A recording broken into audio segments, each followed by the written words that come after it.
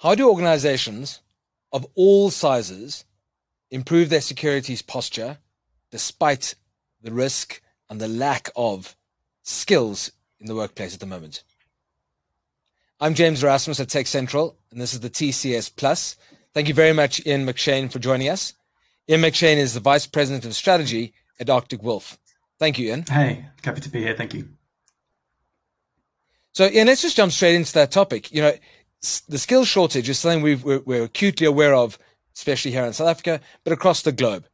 But on the topic of security, we really need to address this and work out what are we solving for. Could you kick us off with that topic, please? Yeah, absolutely. So it's not a new story, right? Everyone has been talking about the skill shortage in cybersecurity for a number of years now. And even in IT, it's not anything that's new. I think, over the past couple of decades, IT has expanded in such a way that there is just more technology, more jobs, more tasks, more things to do, to manage, to maintain, and to implement than there are hours in the day. But unfortunately, there are many, many organizations, the majority of organizations, just can't afford to hire people ad hoc and, spend all of their investment just on the security team, right? At the end of the day, it's a balance. And what organizations want to do is be able to continue to transact in the face of a, rapidly changing threat landscape, which makes security very, very important, but it also makes security very, very hard to get right. And Ian, I think what you're defining is the challenge, and what I'm hearing also is that there might be a discrepancy between the small startups, the medium-sized businesses, those medium enterprises, and then also there's this sort of unfair advantage that some of the larger corporates and enterprises do have. Mm-hmm. And I'd love to chat a bit about that and see where the risk might fall, because my guess is there's an equal risk across all sizes of organizations. Yeah, exactly. Like the risk. There used to be this train of thought that an organization was too small to be of value to an adversary. And we've seen that tactic change over the last decade, especially with the explosion in ransomware in the past 5 years, at least. There is no organization that is immune to cyber risk and cyber threat. And in fact, I would go so far as to say that every single organization, big or small, at some point is going to be either the target of a cyber incident or they're going to be the transport of a cyber incident, which means they're going to be, used to access or to launch an attack against someone else. So there's no such thing as immune or too small for to have cyber risk. What's important though, and you mentioned one of my favorite or least favorite ways to think about it, is that some organizations do have that unfair advantage, right? If you look at the larger organizations that can afford to staff their security team 24 hours a day, 7 days a week, 52 weeks of the year, versus a small organization that has one person responsible for all of IT and security. And my guess is there are similar tools that are common across both organizations, big or small, and sometimes they're as obvious as Microsoft 365 or whatever other, tools you have available to you, but aren't necessarily being used in the right way because a small organization is too busy trying to get the product out the door and clients in the door versus the big organization who, as you rightly say, have scale and capacity. How do we identify what that problem looks like across those different organizations and actually operationalize it to solve for this risk? Yeah, I love it. You're hitting all the right words. Operationalizing is really the key to solving a lot of the challenges in security. Because look, security tools have been around since, the mid 90s, I think, was when the first kind of commercial AV scanner was around. So we're talking, quick maths, 30 or 40 years almost later, and everyone has tools out the wazoo, right? Everyone's got some kind of tool to prevent network or detect network anomalies. People have got endpoint stuff that's either baked into their operating system or that they bought from somewhere else. So everyone's got tools. Like there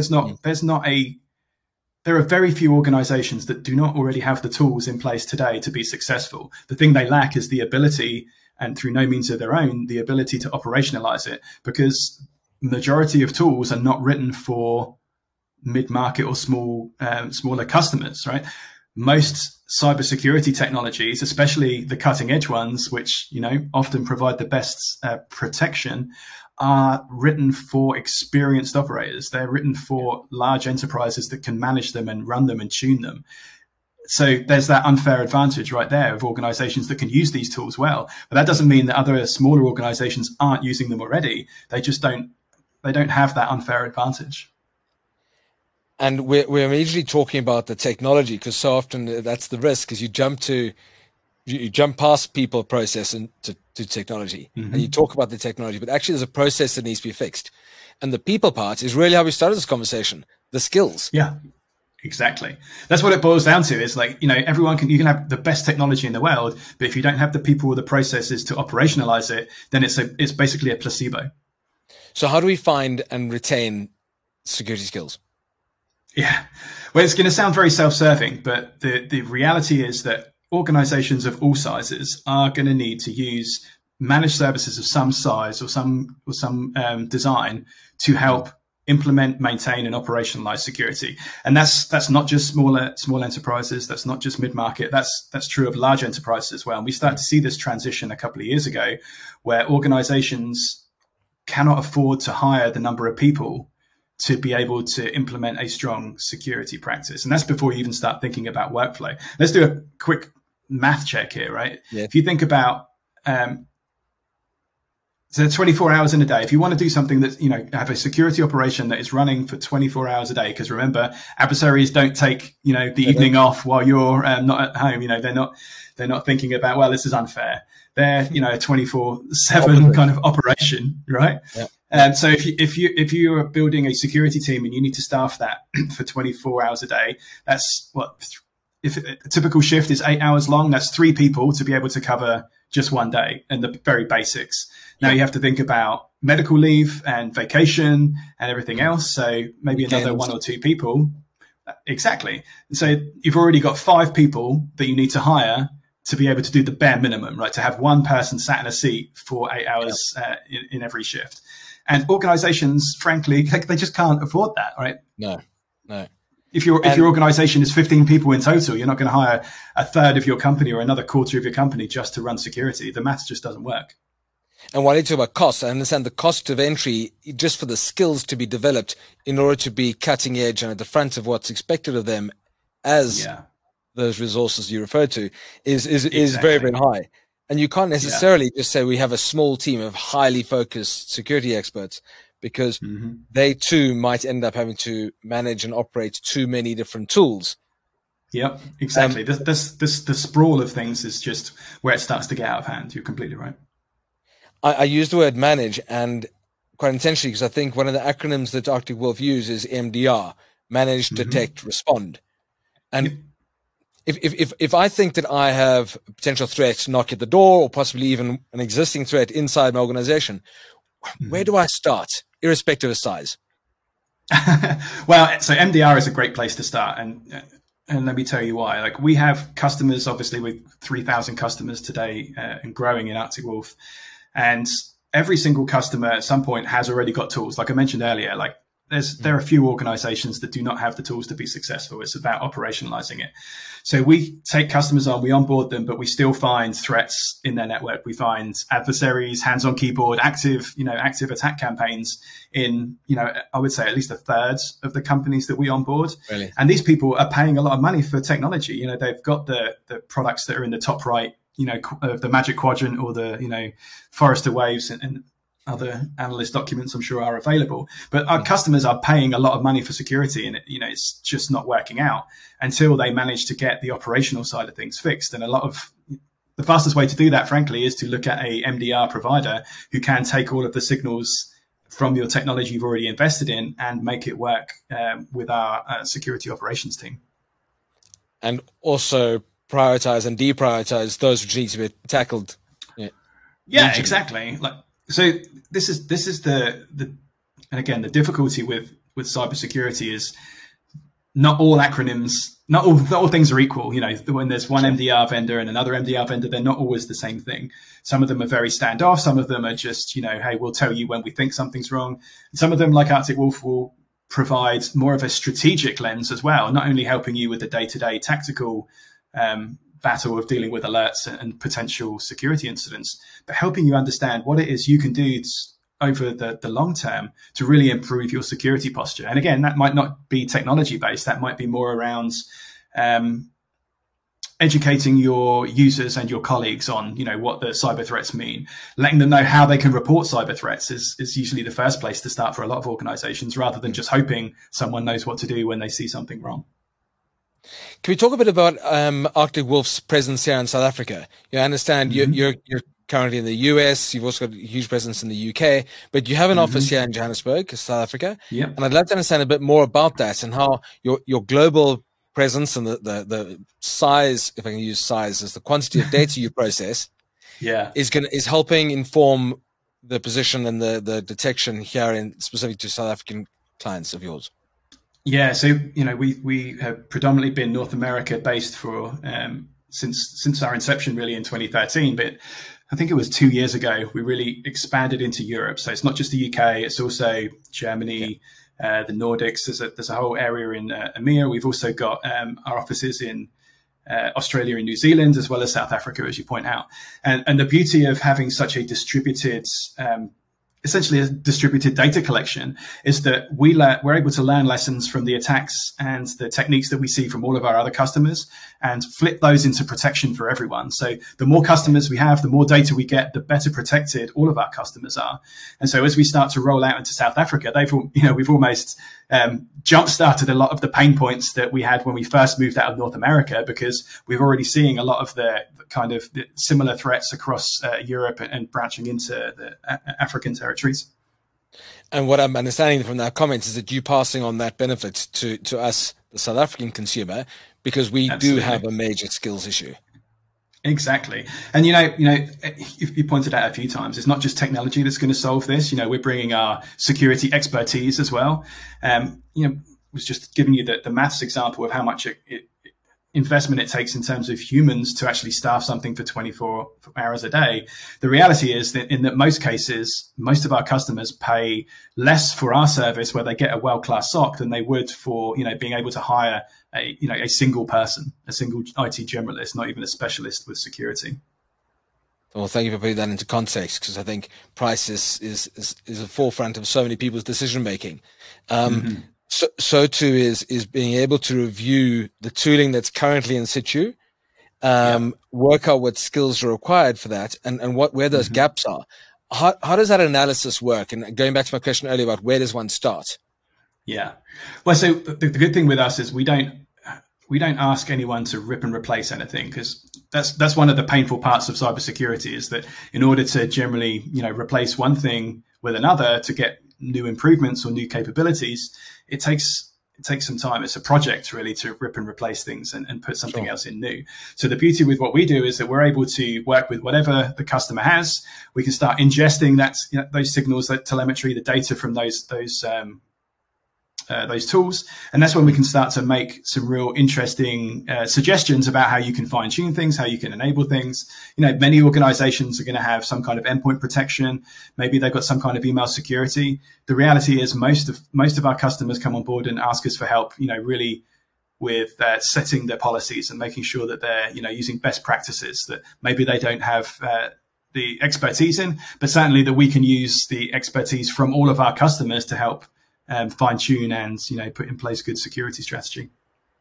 Yeah, great, and that definitely assists with filling the gap between. I think you said it earlier, not knowing what you don't know. Exactly. Yeah.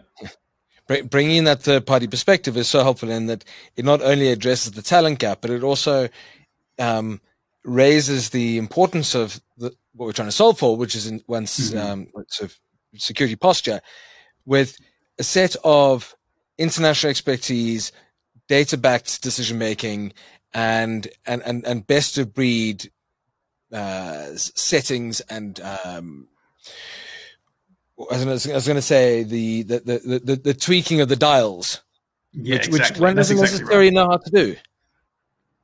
So one of the really hard things to do as a kind of traditional or a legacy security vendor has always been convincing your customers to enable new capabilities, because at the end of the day, not everyone reads emails or blog posts to understand when something new's added. And the paradigm for a security vendor is you can't always turn things on without telling customers, because you don't want to break something. You don't want to cause false positives. And so this is how a lot of organizations fall behind. And, that's one of the reasons that Arctic Wolf is very good at helping tune customers' environments because we know what's available. And so one of the most evergreen pieces of advice I give to organizations is no matter who your current vendor is, ask them to do a health check on your configuration, because at the end of the day, your vendors, me, everyone involved in security and cybersecurity in general wants organizations to be secure. If you contact your vendor and ask them, hey, Symantec, hey, whomever, hey, CrowdStrike, Sure. hey, McAfee, whomever, can you just double check that my configuration is right and is using your best practices for today? They would happily walk you through the right things to do, because at the end of the day, everyone wants to be secure. And again, that's something that we excel at, because we have the visibility to see this over thousands of customers running, multiple different combinations of products too. And it's in everyone's interest, as you rightly say, because you're creating a database of logic. You're creating you're building that brick wall higher and higher and higher, and hopefully learning and anticipating and being, as opposed to, I think you may have used the word reactionary, as opposed to being reactionary, we actually can start to be a bit more insightful as to what's going to happen and look at those leading indicators. Yeah, start being more proactive. Instead of waiting for something bad to happen, we can learn from where it has happened before and be proactive against, about stopping it from happening to other customers. Yeah. And as we keep going back to this conversation about skills shortage, but you've actually just pointed out the fact that just by engaging and just by having the topic of security front of mind, we're all building each other's skills. Exactly. And that's another great part of this is, I do often talk to organizations that say, well, I don't want to replace my security person. And it's not about replacing anyone. It's about augmenting them. Like, humans can only do so much. So if you want to lead a successful IT or security organization, you have to look after your people. It's not just about a gap in hiring. It's about retention. And, when there are so many job roles, if someone starts to become unhappy, especially in cybersecurity, there's a great chance that they can find work elsewhere. So it's a retention tool as much as anything else, is making someone's job bearable. And believe me, I've been sat in that security seat, and sometimes it can suck. I love your honesty. The Chief Information Security Officer is often looking at tool stacks and reviewing those stacks and solutions. They're also addressing this issue of skills development. And I was going to spend a bit of time talking about upskilling and reskilling, but I think we've touched on that. The last point I really want to make about today's conversation, which I find fascinating, is that of alert fatigue. That's the bit I said that sucks. Like, I've been there. I've sat in front of a machine for 9-10 hours a day, just working through lists of these alerts. And you go through and it can become pretty mind numbing stuff, especially if you're doing it, 7 days a week, 8 hours a day of, just going through the same old things, and you can't solve for it. And again, that's one of the beauties of using a service like MDR, because it protects your end users from that. It's in our interests to build the technology to prevent superfluous alerts being sent to you. So we want to contact our customers with actionable things to do, not just letting you know that, oh, look, we're able to take care of this for you. We actually want to work with those customers to do meaningful things and not contribute to the alert fatigue problem. Or turn off the notifications. Well, that's the other thing is, cards on the table. Luckily, I think it was 20 years ago, so it's outside the statute of limitations. But there are times when I would just be like, you know what, I really cannot do that again today. So I'm just going to mute that one, and fingers crossed it wasn't a real one. Hope it goes away, which it's not going to, and neither is our skills shortage. There's nothing. There's no immediate fix to it. It's definitely something that's going to evolve. It's definitely something that we need to embrace as an opportunity and not see it as a risk. I think organizations that take their security seriously are watching and listening to this podcast and are definitely going to gain and benefit from the experiences and the knowledge that you've shared today. So thank you very much, Ian. Thank you for having me. Absolutely. And any time. I look forward to seeing you and having you on the show more often. I also wanted to say that there's a fascinating piece of work that you've titled the Lab Report, which includes some of the top 10 security or cybersecurity predictions for this year. And that's available on your website. So I encourage our listeners to go and review that and any other knowledge base and sharing that you do. So thank you very much, Ian. Thanks so much for having me. It's been great talking to you. Yeah, really, really enjoyed it. So Ian McShane, thank you very, very much. From me, James Erasmus at the TCS Plus. It's been a pleasure. And we very much look forward to future conversations and understanding more and more about what Arctic Wolf is doing across the world, but especially here in South Africa. So thank you very much, Ian.